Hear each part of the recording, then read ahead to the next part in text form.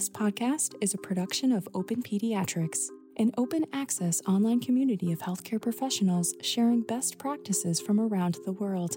Visit openpediatrics.org for more. Surgical palliation for single ventricle lesions. The learning objectives of this video are to explain the pathophysiology of single ventricle heart disease, discuss the different stages of palliation for single ventricle heart disease, describe the physiological consequences of the Fontan circulation, and recognize long-term problems associated with the Fontan circulation. Single ventricle heart disease is a complex subgroup of congenital heart disease in which there is only one functioning cardiac ventricle that pumps out blood to both the systemic and pulmonary circulations, which could be either a right or left ventricle. It represents 8% of all congenital heart disease and has an incidence of 4 to 8 per 10,000 newborns. Surgical management typically consists of a staged approach to a Fontan procedure, which palliates the heart while simultaneously creating a challenging and delicate physiologic state. Although the prognosis for patients with single ventricle lesions has historically been poor, continued advances in medical and surgical management have led to significant improvements in long-term survival. With a 61% transplant-free survival rate 20 years after the Fontan operation. As a result, an increasing number of patients with palliated single ventricle heart disease are presenting for non-cardiac surgical interventions in adolescence and adulthood. In this video, we will review the basic anatomy and pathophysiology of single ventricle heart disease, the surgical interventions performed as palliation, and the unique hemodynamics and long-term complications that may arise after the Fontan procedure. Anatomy and pathophysiology. Single ventricle heart disease encompasses a variety of cardiac congenital anomalies characterized by the presence of only one functioning ventricle that pumps out blood to both the systemic and pulmonary circulations, which could either be left or right. Examples include mitral stenosis, leading to hypoplastic left heart syndrome, tricuspid atresia, leading to hypoplastic right heart syndrome, double inlet left ventricle, and unbalanced AV canal, amongst other anomalies. In the single ventricle heart, deoxygenated blood from the systemic venous system and oxygenated blood from the pulmonary venous system meet within the ventricle, typically via a pathway involving an atrial septal communication or the direct connection of both atria to the ventricle. This partially oxygenated blood is then pumped into the systemic and pulmonary circulations simultaneously, either in a ductal-dependent fashion or via ventricular connections to both the aorta and the main pulmonary artery. In this way, the single ventricle physiology places the systemic and pulmonary circulations in parallel with each other, such that blood flow to each is driven by the one functioning ventricle. This stands in contrast to the normal biventricular heart, which maintains the systemic and pulmonary circulations in series, with each supported by its own ventricle. As a result of their unique anatomy and circulation, patients with single ventricle hearts often experience an imbalance between systemic and pulmonary blood flow, with the relative distribution to each of these two circulations dependent on the respective vascular resistances and outflow obstructions. If left untreated, this can lead to significant hemodynamic instability, hypoxia, ventricular failure, and early death. Typical palliation. The surgical management of single ventricle heart disease is primarily palliative, with the goal of reducing hypoxia and ventricular strain by placing the systemic and pulmonary circulation in series, despite the absence of a second ventricle. This is achieved via a staged approach to the Fontan procedure, which is the final stage in the palliation, which creates a total cavopulmonary connection that returns systemic venous blood straight to the low-pressure pulmonary circulation without direct ventricular support. The functional single ventricle receives the pulmonary venous return and provides the energy to drive the blood flow across the systemic circulation, and indirectly, in this serial arrangement, also across the pulmonary vascular bed. The circulations are in series, with one supporting ventricle working against serial resistances. The cardiac output is dependent on adequate filling of the single ventricle, therefore on preload and transpulmonary pressure gradients, and is inversely related to mean airway pressures. Normal sinus rhythm, functional atrioventricular valves, and adequate contractility are other components of a good Fontan circulation.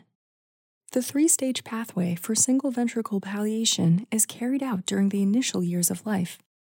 Stage 1 is undertaken in the immediate neonatal period and involves interventions tailored to the specific cardiac anomaly. The goal is to reroute blood so a stable source of blood is able to flow both to the lungs and to the body.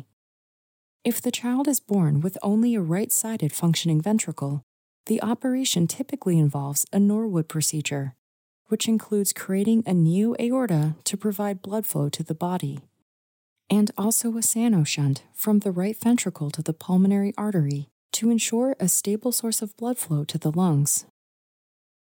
If the child is born with only a left-sided functioning ventricle, a Blalock-Taussig shunt is placed from the innominate artery to the pulmonary artery to provide a stable source of pulmonary blood flow. Oftentimes, ligation of the ductus arteriosus is required to optimize systemic and pulmonary blood flow. A cavopulmonary connection is not created during this time, as the higher pulmonary vascular resistance and the immature pulmonary vascular bed of the neonate would preclude adequate forward flow from the systemic venous system to the pulmonary vasculature without a supporting ventricle.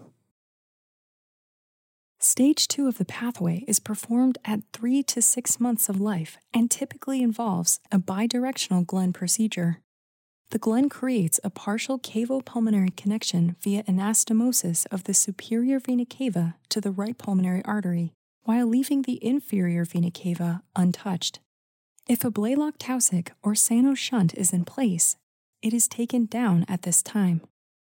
The partial cavopulmonary connection allows for a gentle early reduction in ventricular volume, which gives the ventricle time to adjust to lower preloads and pressures and reduces morbidity and mortality as compared to an acute transition from single ventricle to Fontan physiology. The final stage of the pathway, the Fontan procedure, is carried out at 2 to 4 years of life. It involves anastomosis of the inferior vena cava to the right pulmonary artery, most often by way of a lateral tunnel involving the right atrium or an extracardiac conduit. A fenestration may be made between the tunnel or conduit and an atrial chamber to serve as a pop-off when pulmonary vascular resistance is high, allowing for right-to-left shunting that helps to maintain ventricular preload and cardiac output, though at the expense of the systemic oxygen saturation. By completing the cavopulmonary connection, the Fontan allows all systemic venous blood to flow directly from the central veins into the pulmonary arteries, bypassing the single ventricle. The blood is then driven across the pulmonary vasculature by means of the transpulmonary pressure gradient, or the difference between the systemic venous pressure and atrial pressure, before it traverses the atrium, enters the ventricle, and is pumped back out to the body.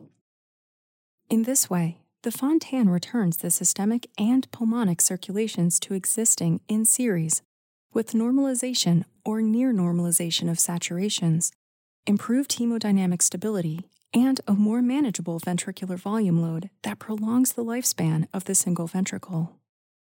Long-term complications after repair. Despite the physiologic benefits conferred by surgical palliation of single ventricle heart disease, patients who have undergone a Fontan procedure remain vulnerable to a significant number of cardiac and non-cardiac complications. Over the years, the single ventricle will develop progressive heart failure, anatomical right ventricles earlier than left ventricles, and many patients eventually experience some degree of Fontan failure. The non-pulsatile pulmonary blood flow, driven by the transpulmonary gradient and therefore elevated systemic and pulmonary vascular pressures, limits the ventricular preload, especially during exercise or any other need for increases in cardiac output. The lack of pulsatility not only reduces the vascular distension and the preload reserve in the pulmonary vascular bed, but it also causes an imbalance in the endogenous endothelin production and increases pulmonary vascular resistance.